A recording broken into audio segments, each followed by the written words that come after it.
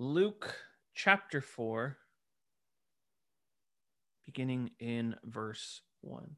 Now, I would remind you, as we come to this text, this is picking up from a small break in the action. What we looked at last week was we looked at the section of verses chapter 3, verses 23 through 38, which collects a genealogy of Jesus Christ. And this happens right before this moment of what in your Bibles may be titled something like the temptation of Jesus, or temptation in the wilderness, or three temptations of Christ, or something of that nature. This little section is preceded by a genealogy, a list of people who were connected to Jesus. And what we said as we studied that was that this is establishing Jesus's legal and his royal claim within Israel. It marks him out as a member of the household of David and establishes his line to the throne. But what this genealogy does is that it begins differently than it does with some of the other genealogies that you find in Scripture. Namely, that this genealogy is on the basis of going in reverse. This starts here with Jesus and goes backward in time to remarking upon who was the son of the son of the son of the son, rather than saying this is the father of, who was the father of, who was the father of. And what we are intended to see here in the text is that this is directly contrasting with the baptism of Christ, where God has revealed on the scene at the baptism of Christ that Jesus is the beloved Son in whom he is well pleased. And now he's marked out here in the genealogy immediately following that. And that genealogy ends different than any other genealogy. It also ends going back past Adam.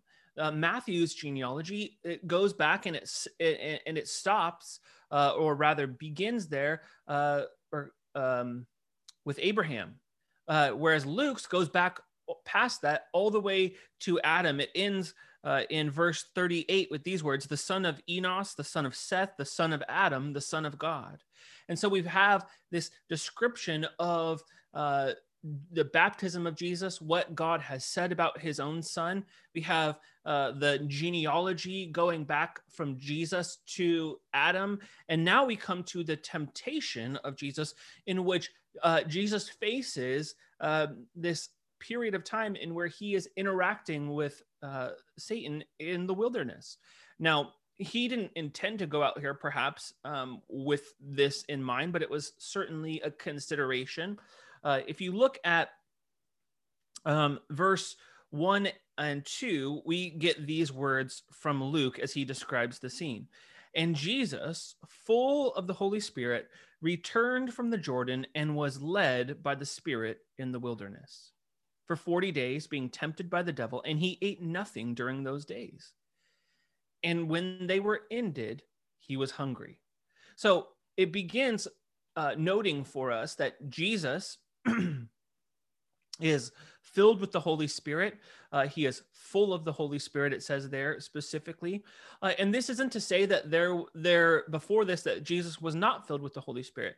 What Luke's intending for us to see is that Jesus is someone who is completely yielded to the Holy Spirit, completely given over to the Holy Spirit, that he is absolutely obedient to God in every aspect. And this is something that is noteworthy and is a characteristic of those who are full of the Holy Spirit as well.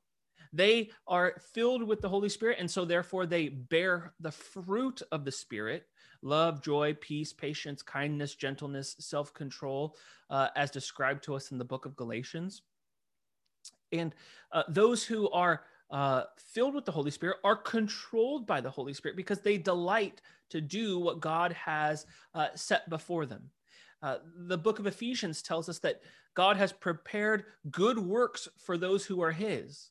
He's prepared them beforehand that we might walk in them because we are his workmanship. We belong to him. And so he's made all of these nice things for us to participate in, to be a part of his family. And he has enabled us to walk in that way. Now, for a Christian, this is a desire that you would have, that you would want to do what God is asking you to do. And here, this is what is being said of Jesus, that he is seeking to obey. He's not somebody who is self-seeking. He's not somebody who is wanting to do his own thing. He's not trying to figure out, what do I really want? He's trying to discern and to discover, how can I obey God? And in this instance, we see that he's returning from the Jordan and is being led by the Spirit in the wilderness. So Jesus is full of the Holy Spirit. He's being led into the wilderness by the Holy Spirit. And this kind of does two things for us. Number one, it lets us see that this wasn't a situation where Jesus just went out there and it was kind of like, well, shouldn't have been out there in the wilderness doing whatever you were doing. That was real stupid of you to be out there by yourself. But here we're told that he explicitly went out to the wilderness by himself. He was out here in the wilderness led by the Holy Spirit. This was motivated by God's leading. He's in a position to be, of course, here exposed to temptation, but rather he is trying to walk where God is leading him to. And I think that this is a helpful understanding for us, because as we seek to follow the Lord, there will be things that come up, trials and temptations that are there in the midst of us trying to obey. And that doesn't mean that you're going the wrong way. That simply means that you might be seeking to do the right thing, and the enemy's trying to distract you from what God is asking you to do, about where he's leading you, about what he's wanting to direct you in, and he's seeking to come in and be a distraction. But the other reason that the wilderness is remarkable here is because, of course, throughout Israel's history, this was a place that was often had demonic activity associated with it, but it was also a place where God's people would go to commune with him, that they would go in a time of preparation. If you recall that John was in the wilderness, we see that Elijah was out in the wilderness. We see, of course, that Moses, he was out in the wilderness leading sheep. He became a shepherd for a good amount of time in the wilderness before God met him there in that moment. And so he goes out here in a place that is often in the scriptures marked by activity that is demonic in nature, becomes supernatural, but yet he goes out there to meet with the Lord. And he walks in a similar path as many in Israel's history. And so as he goes out there, we're told that he's there for 40 days being tempted by the devil, and he ate nothing during those days. So he's got a 40-day fast happening, and he is being tempted by the devil. And as this fast ended, he was hungry. Of course, he was hungry. He hasn't eaten for 40 days. Now, the 40-day fast that's listed here is remarkable in the sense that it, of course, is a physical feat, but it's also remarkable in the sense that there's a bit of connection to, of course, Israel's past as well. In Israel's history, the number comes up quite a bit, but there's also a few instances that are more specific here, and they are connected to those prophets of old as well. If you recall, 40 years was the number of years that Israel wandered around in the wilderness before they entered the promised land. After they left Egypt, they wandered about kind of in this circular pattern almost for 40 years before they finally made it to the land of promise.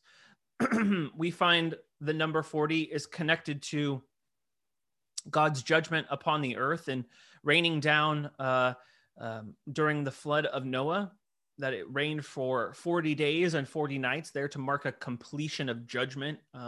Oftentimes that number can be associated with. But we also see that other prophets in the Old Testament, in Ezekiel chapter 4, we see that Ezekiel was told that he would bear the iniquity of Judah for 40 days. But then we also see that Jesus is connected to others who held similar fasts of 40 days.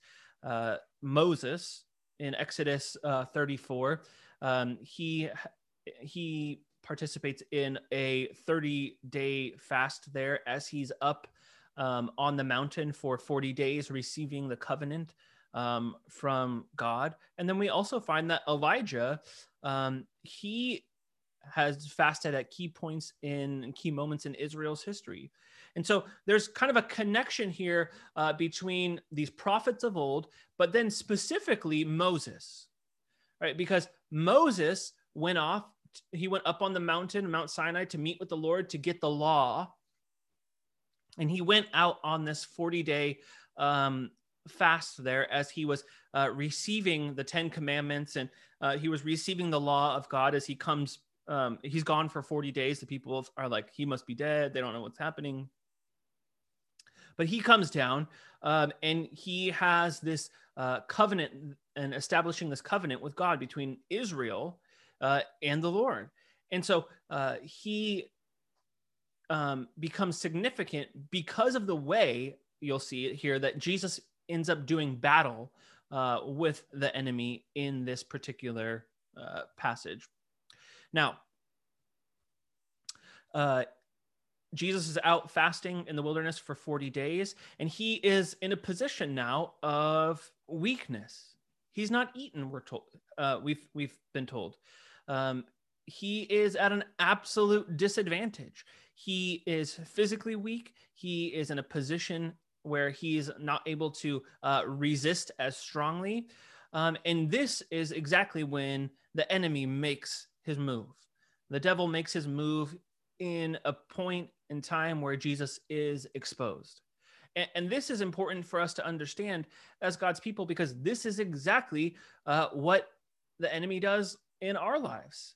When we become exposed, when we have not been reading our Bibles, when we are running on a lack of sleep, when we are running on not eating and not establishing, healthy patterns in our lives, those things leave us open to the weakness of our human condition, to the natural desires of the flesh, to the natural desires that we are mostly born out of our sinful condition.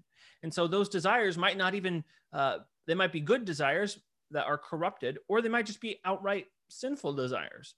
But it's important that, we are a people who are being faithful to steward over what we have been given by God, our resources, our time, our finances. So one of the best things that you can do practically to combat the enemy working in your life and trying to attack you is just be a good steward of what God has given you.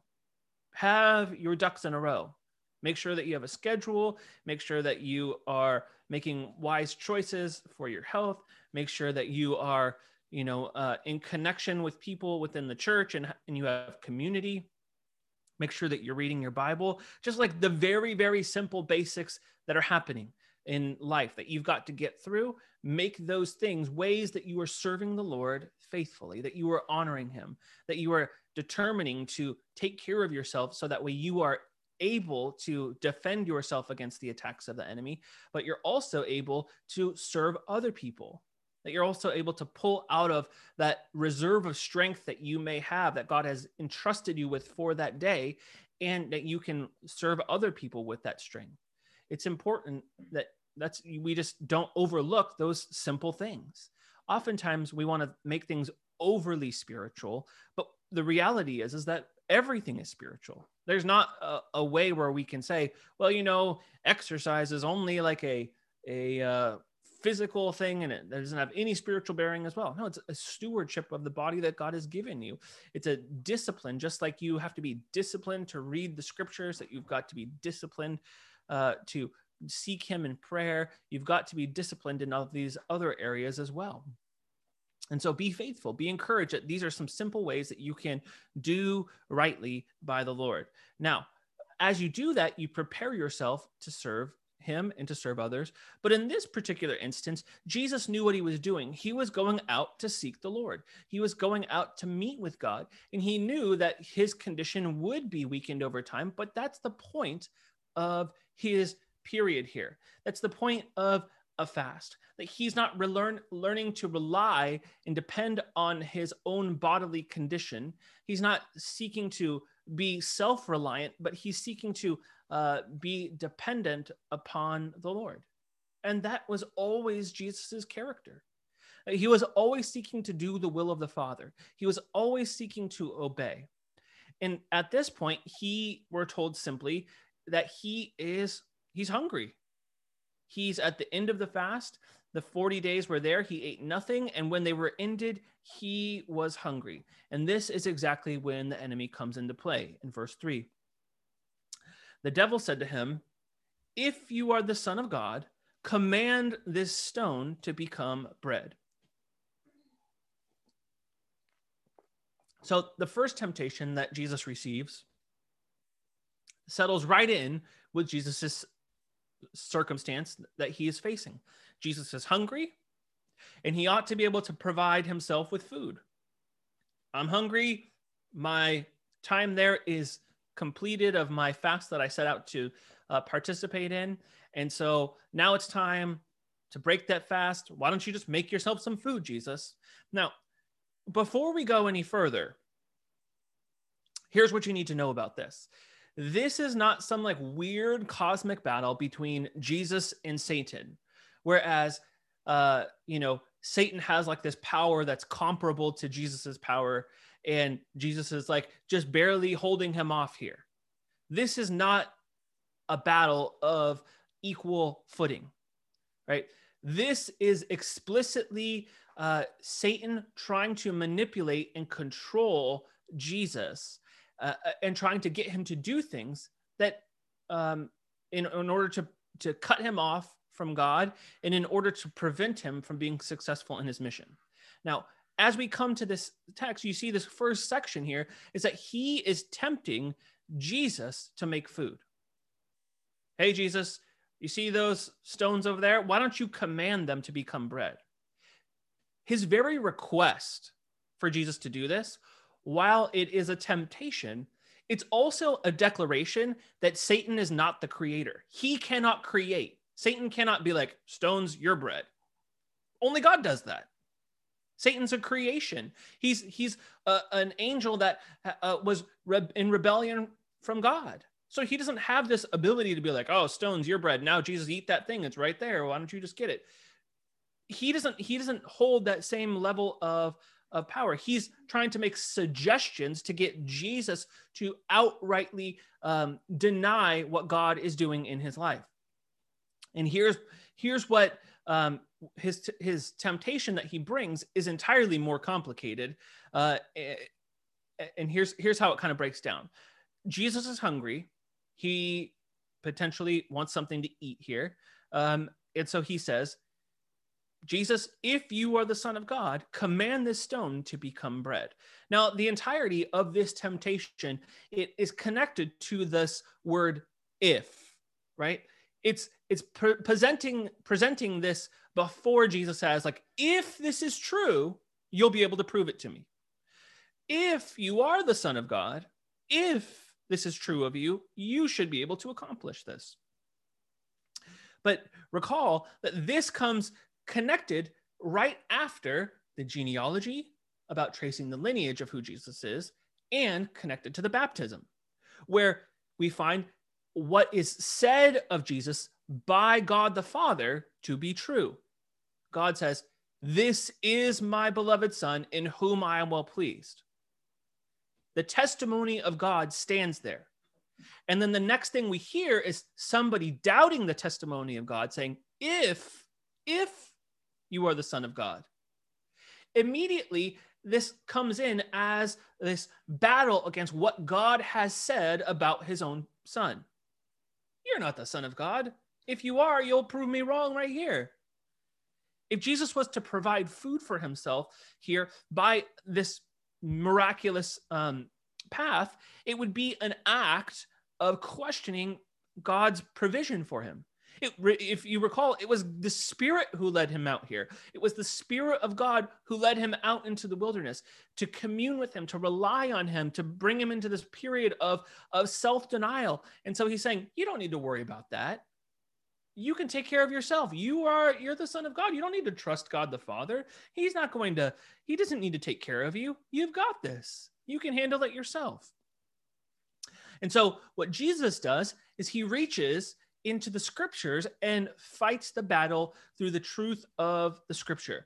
And what he does here is he connects it to that time that is anchored in Moses's receiving of the law on Mount Sinai. He answered him, "It is written," verse 4, "man shall not live by bread alone." It is written, man shall not live by bread alone. So what Jesus does is he reaches all the way back into the Old Testament, into the book of Deuteronomy, which means second law, chapter 8, verse 3, and he cites a portion of this verse. He humbled you, causing you to hunger, and then feeding you with manna, which neither you nor your ancestors had known, to teach you that man does not live on bread alone, but on every word that comes from the mouth of the Lord. So what Jesus does is he says, I see what you're doing here, Satan. I see that you're trying to distract me. I see that you're trying to get me to provide for myself, to fight against God here in the wilderness. But there were a people who did this already. There were a people who God had rescued Israel. He had promised them that he would provide for them, that he would protect them while they were in the wilderness, and he provided manna for them. And he demonstrated that faithfulness for 40 years. And so when in the book of Deuteronomy in chapter 8 here, Moses is writing in this second law to remind the nation of Israel not to doubt God's promises, not to doubt God's provision, not to doubt God's goodness upon entering the promised land. And so he's saying here, I see what you're doing. You're trying to get me to doubt God's promises, God's provision. He's remembering what was written in Deuteronomy chapter 8, because Jesus himself had a promise that he was God's son. And he had a promise that God would enable him to accomplish his mission, that God would protect him. And so God would lead Jesus into the desert to fast here. So if God wanted his son to eat, he would provide the food to eat that would need to be eaten. Jesus didn't need to provide for himself. And so what's actually happening here after these 40 days is that Satan is really suggesting to Jesus, like, well, you've been out here for a long time and you haven't eaten and God hasn't provided for you. So probably God has abandoned you and he stopped protecting you and he stopped giving you what you need. So why don't you just make yourself some food? It's been a while since you've eaten. It's not looking great for you. You better look out for yourself because, perhaps God's, he's really actually treating you poorly. You've been out here and you got to take care of yourself. He's not really doing what he said he would do. You got to look out for yourself because, clearly God's not looking out for you. This is kind of the temptation that's coming alongside this and kind of the thoughts that are coming alongside this temptation. That Satan's bringing all these implications to bear in this, hey, make some food. It's doubting God's provision, doubting God's protection, doubting that God has led him here, bringing all these things into a connected place, a connected intersection where Jesus can feel overwhelmed by these things. And I think that this is an incredibly common temptation because we all face those moments where we're trying to obey the Lord. We're trying to do what God we think is walking with the Lord. but we're asking that same question, like, what in the world is going on? Like, why am I out here? Why is God like not providing for me? He's not giving me like what I need. Like, I better start taking care of myself because clearly God's not taking care of me. I got to start like making things happen for myself. Right. And we begin to look to satisfy our bodily appetites more than acting in obedience to God's word.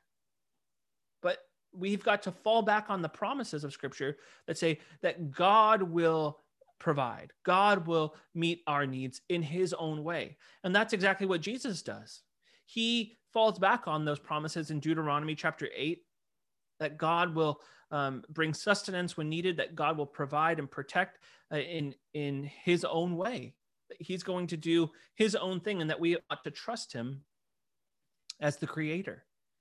So we don't need to look to manipulate God. We don't need to look to get our own way or say, God's not really doing right by me or taking care of me, but we can trust that he is faithful, that he's giving his own son. And so we can receive all of the goodness from him. The scriptures tell us, will not he who has given his own son withhold good from us? He, of course, will provide exactly what we need when we need it. The problem arises when we determine what we need, when we want it, and we've got to receive it at a particular time, and God's clearly not on the same program with us. When we are wanting to usurp God's power, God's authority, and essentially become God, and we give ourselves what we think we deserve. Now, that's the first temptation here that Jesus faces. The second one is marked out for us in verse 5.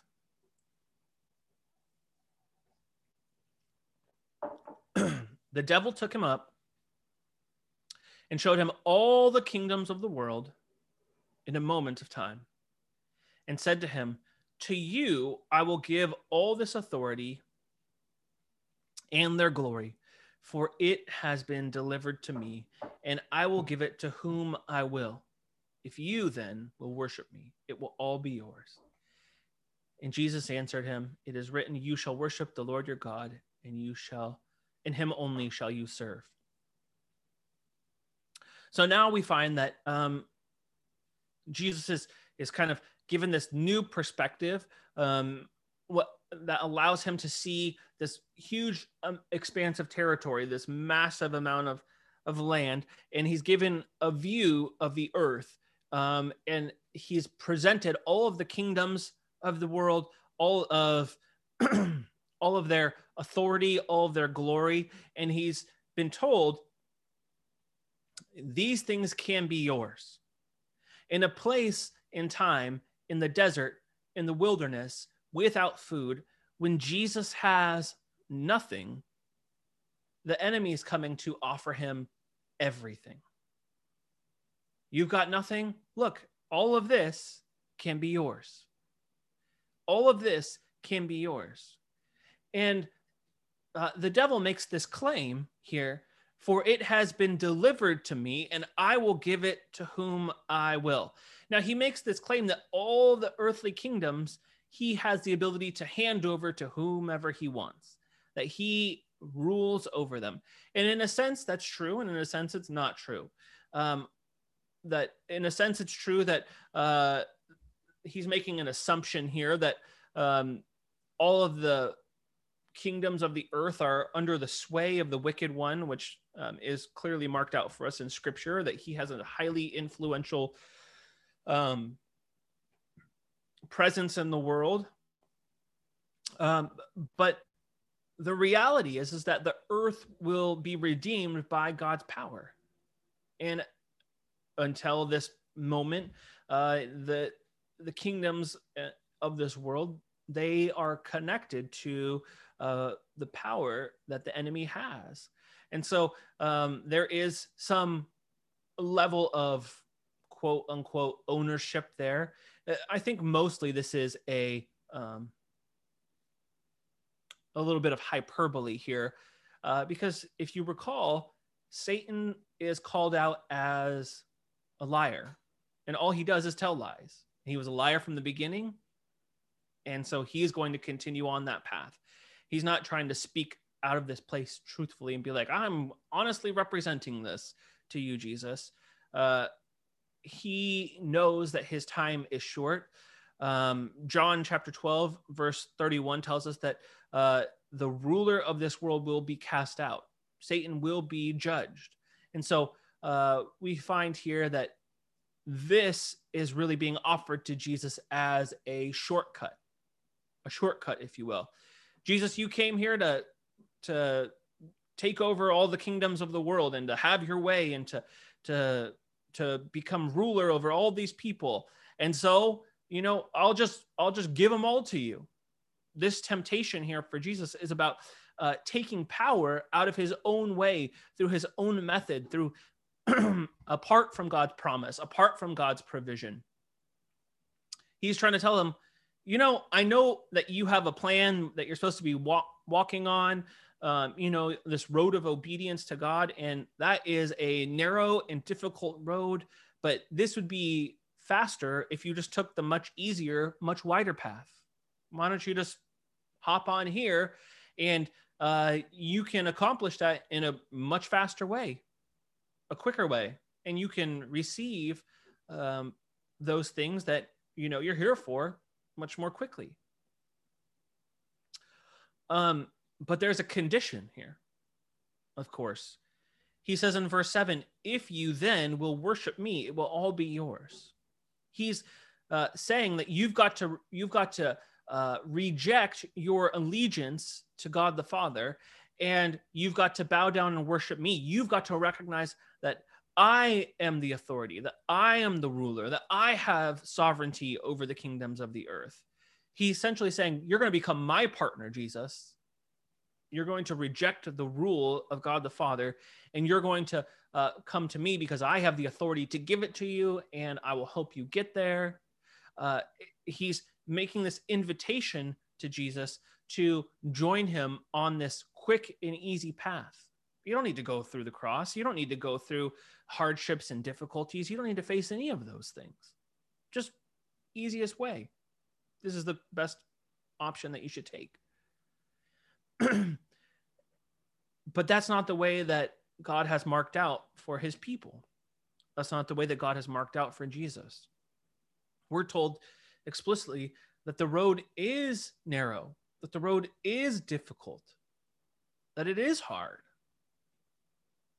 But a lot of times, as we are walking through life, we're looking for the path of least resistance.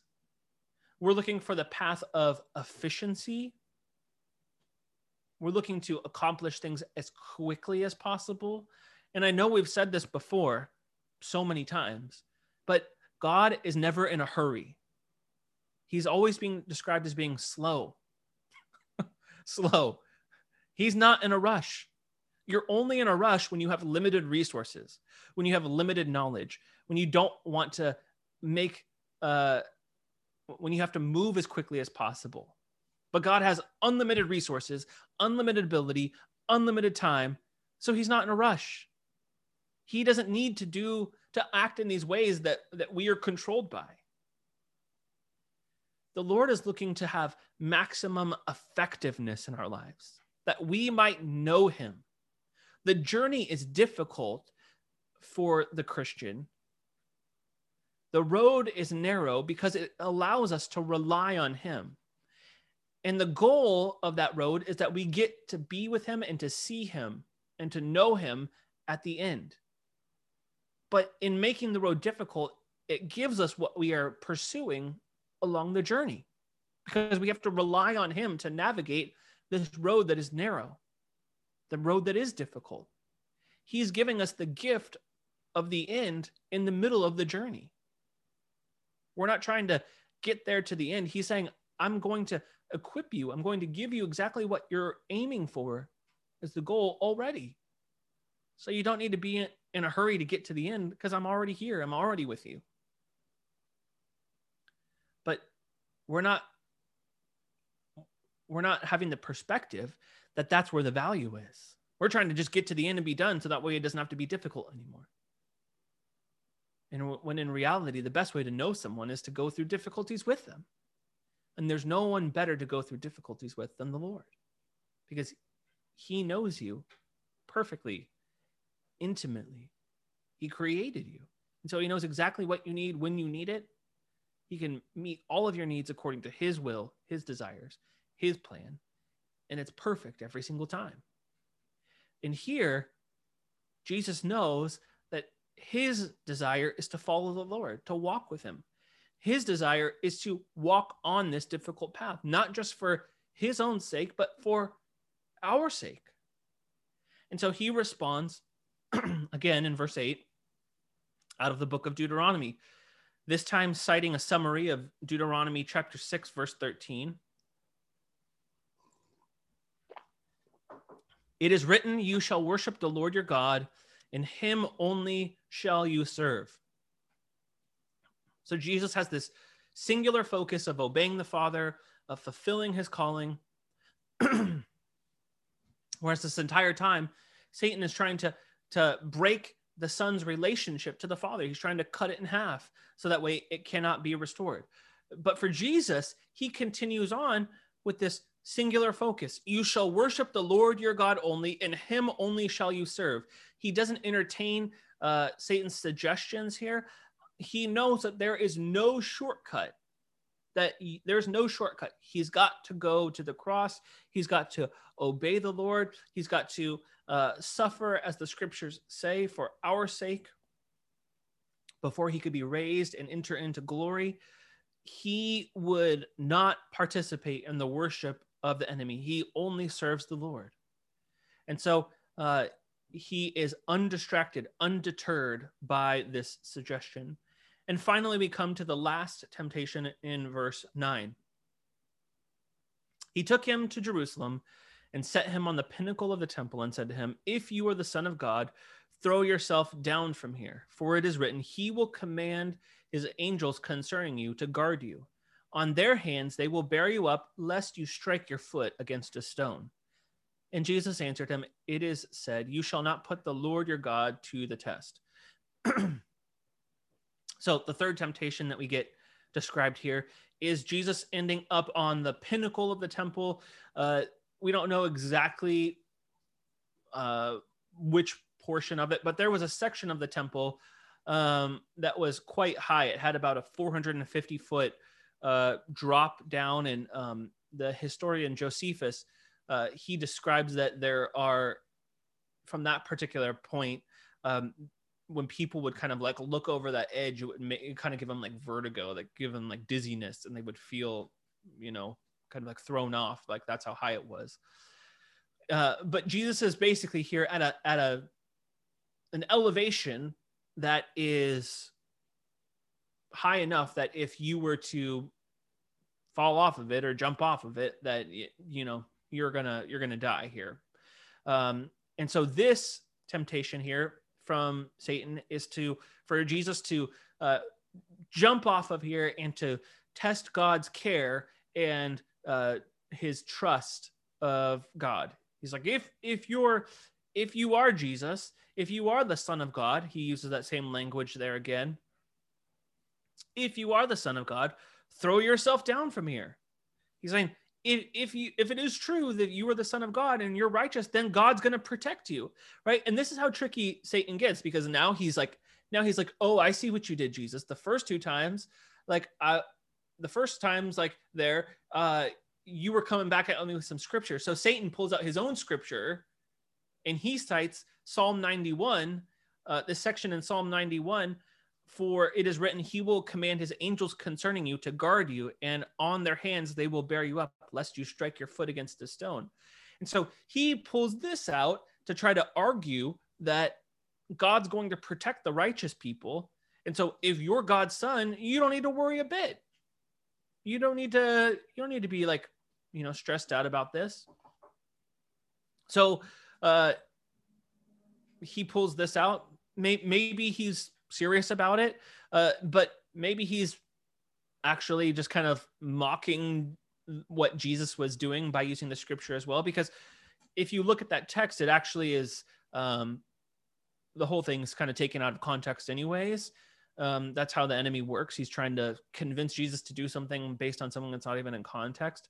That text in Psalm 91 is actually, it is really important. It's a really actually helpful text it is about God protecting his people, but not about people who jump off of buildings.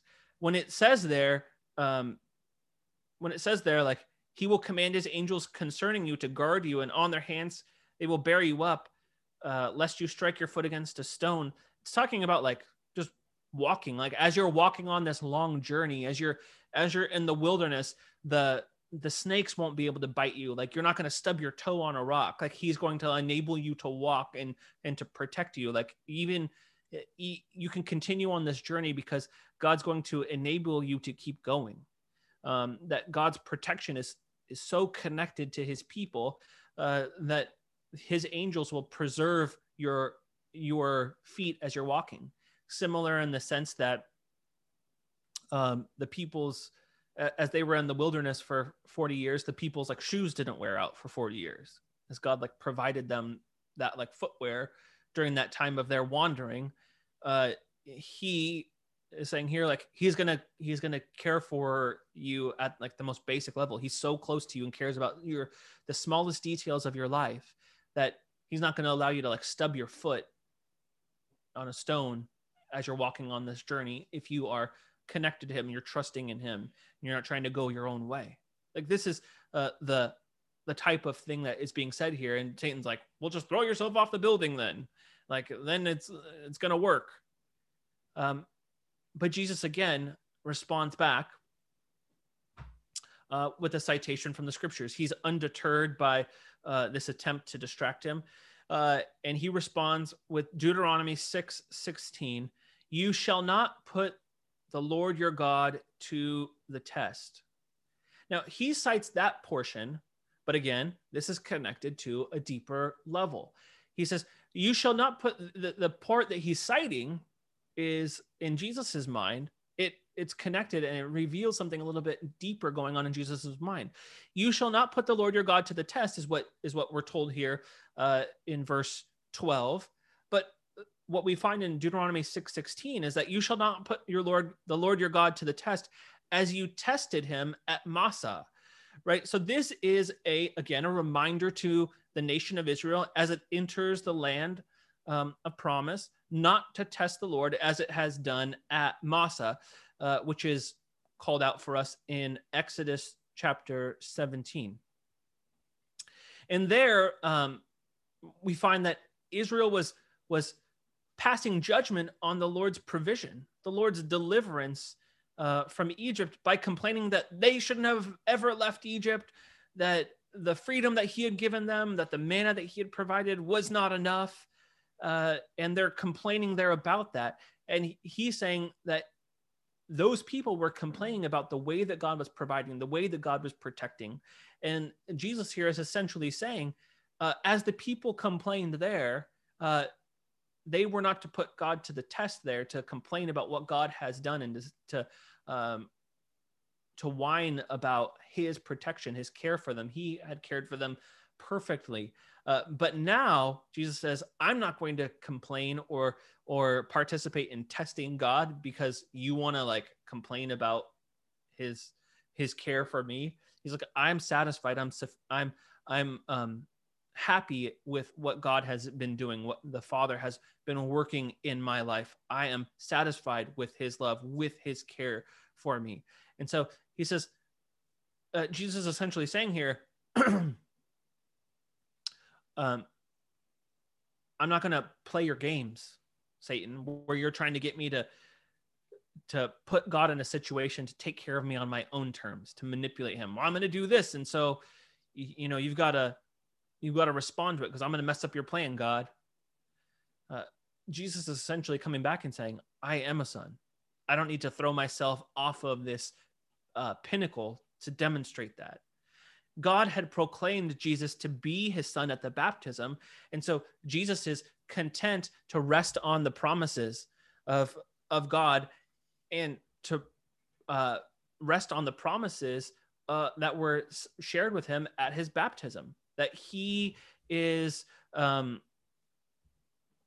he's in a position where he is receiving all the rights and the responsibilities of sonship, and that he doesn't need to demonstrate that God is going to be more pleased with him or earn God's love in a new way. And so we find here that after these three temptations that are listed here are take place, verse 13, the devil had ended every temptation. He departed from him until an opportune time. Now, Satan can't get anywhere with this, so he leaves for a while. But we're told here that he departed from him until an opportune time. Now, we don't get Satan explicitly called out until later in the Gospel of Luke. That doesn't mean that the enemy didn't try to come and to bring other distractions in his life. That, of course, we see other demonic activity taking place over the entirety of the Gospel of Luke. But what it does tell us most explicitly is that he's looking to come back at an opportune time.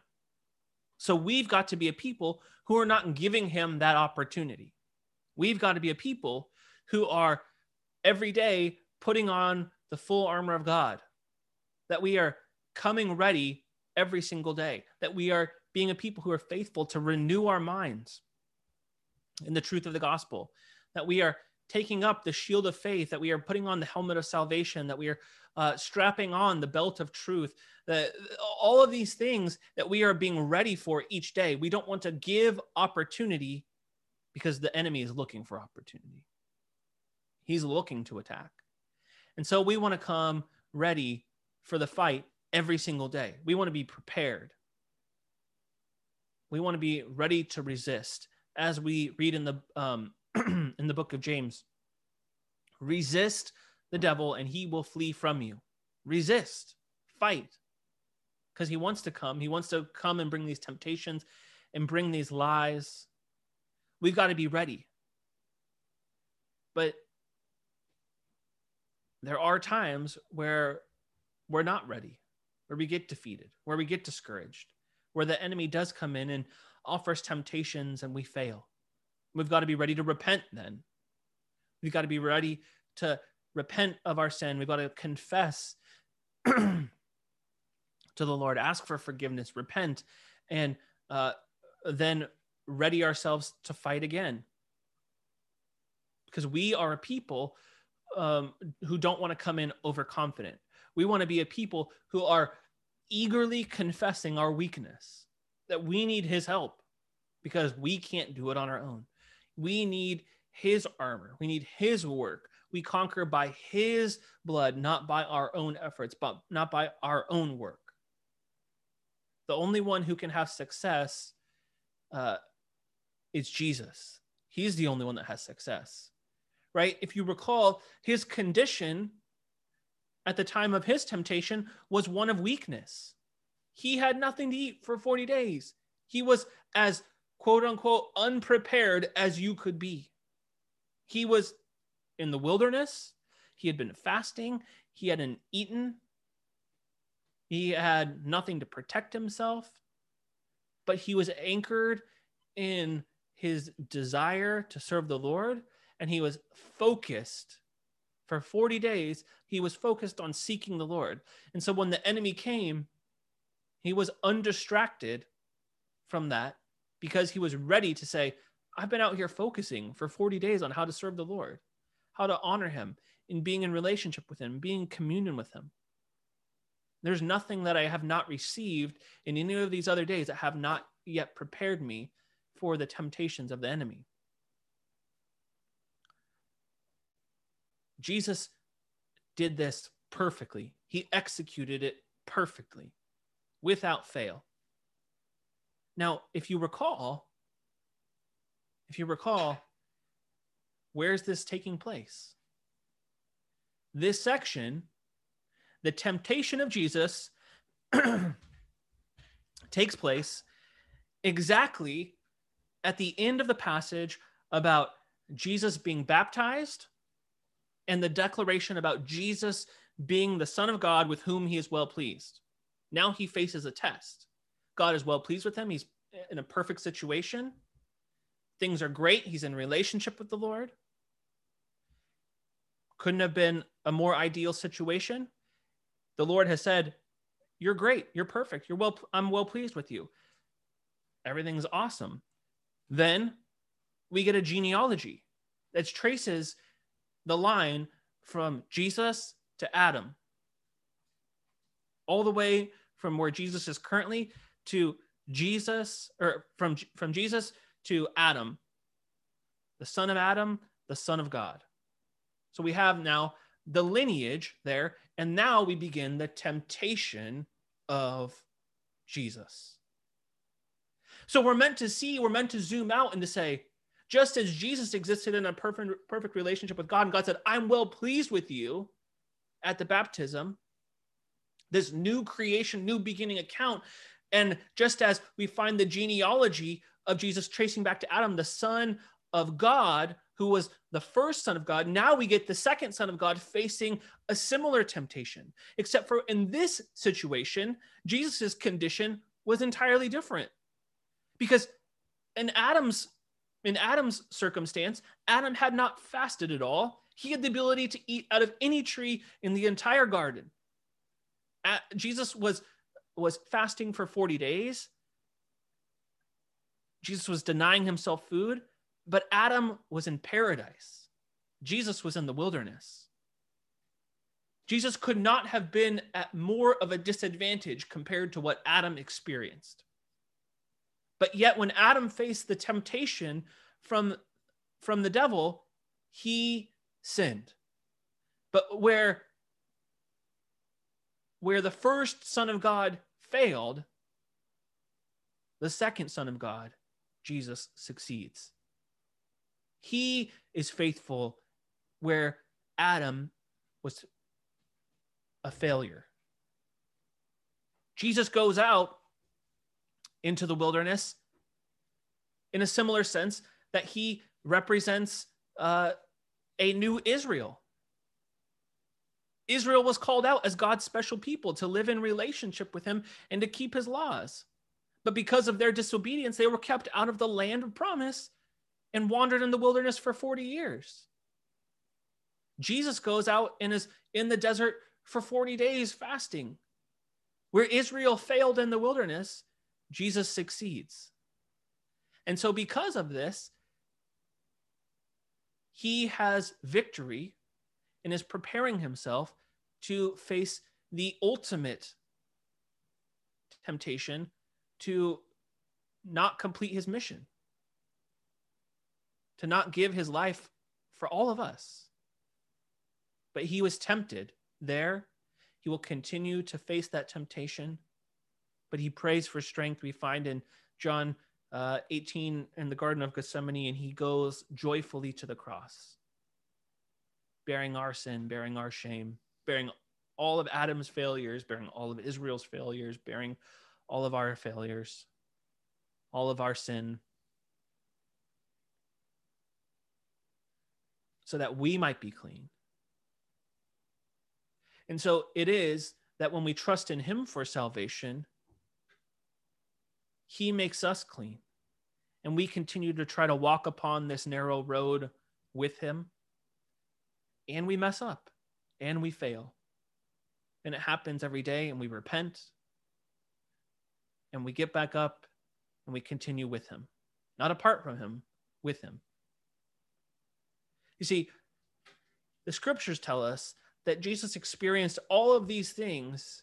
He became a man so that way he could identify with us in our weakness. He could understand what we're going through. He could understand the hardships of life. So that way when things are difficult, when things are hard, we're unable to say to him, well, you don't really know what I'm going through. He knows. He knows better than anybody, as he's experienced the totality of the human condition. I'll leave you with these two verses, I guess 3 verses, out of the book of Hebrews. Hebrews chapter 2, verse 18.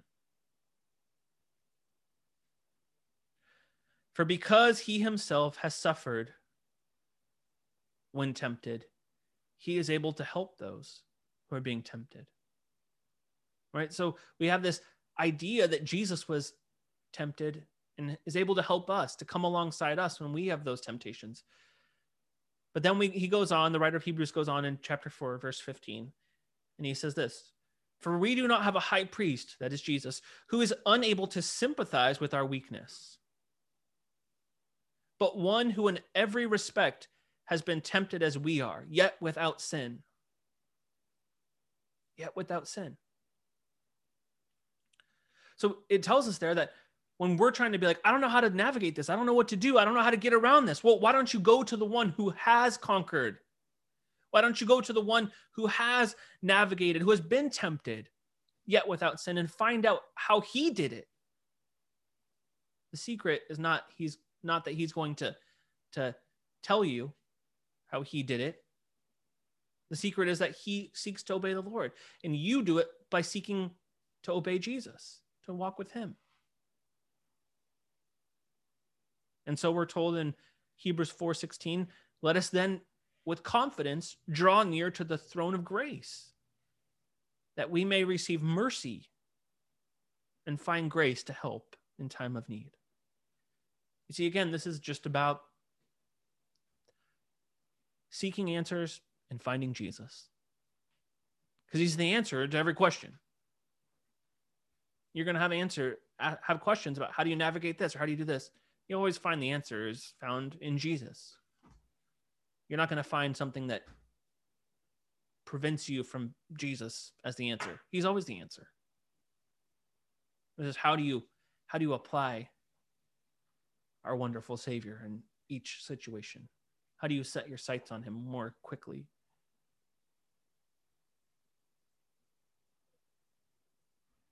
We each go out into the wilderness. We each go out into our walk of life each day. But we've got to be focused on that preparation. We've got to be focused on guarding ourselves, on renewing our minds, on being connected to obeying the will of God, and not seeking our own way, but seeking forth him. It begins and continues with what is described of Jesus in that very first verse. Jesus, full of the Holy Spirit, returned from the Jordan and was led by the Spirit in the wilderness. He's full of the Holy Spirit. He's compelled by the Holy Spirit. He's seeking to be led by the Holy Spirit, completely yielded to him, completely obedient to him, to every word of God, to be emptied of sin and indwelt by the word of God, by the Holy Spirit. This is what we're pursuing. And when we do this, we're able to walk in victory each day as the Spirit compels us to serve the Lord, as it leads us into a more faithful walk. And so I encourage you, come ready to fight each day. Come into your morning asking the Lord what the Holy Spirit might be leading us into in this day, how he might be at work in our life, and how we can serve him most faithfully. Let's pray. Lord, we are thankful for your goodness and kindness. We're thankful that you have given us the fullness of your Spirit, and that you're not withholding any of your Spirit from us, but you want us to know you. You want us to be able to respond to who you are. You want us to be able to walk with you faithfully. And we pray that you would give us that wisdom. Your word says that you will give wisdom to those who ask. And so we are asking, how can we be more faithful? How can we walk with you? We pray that you would remind us each morning of the importance of putting on that armor, that you would put a little tickle in our minds that reminds us, like, okay, we got to like get into the pages of scripture this morning. We've got to ready ourselves to read the word of God, to put on that armor, to prepare ourselves for the day, to seek you in the morning.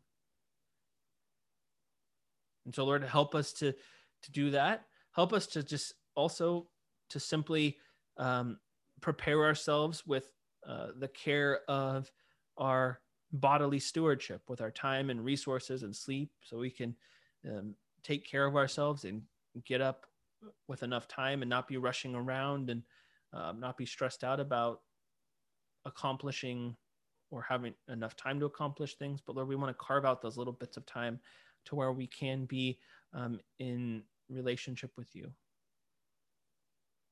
So Lord, empower us by your Holy Spirit to seek you. We need your help. Have your way in your church, Jesus. We love you. Amen.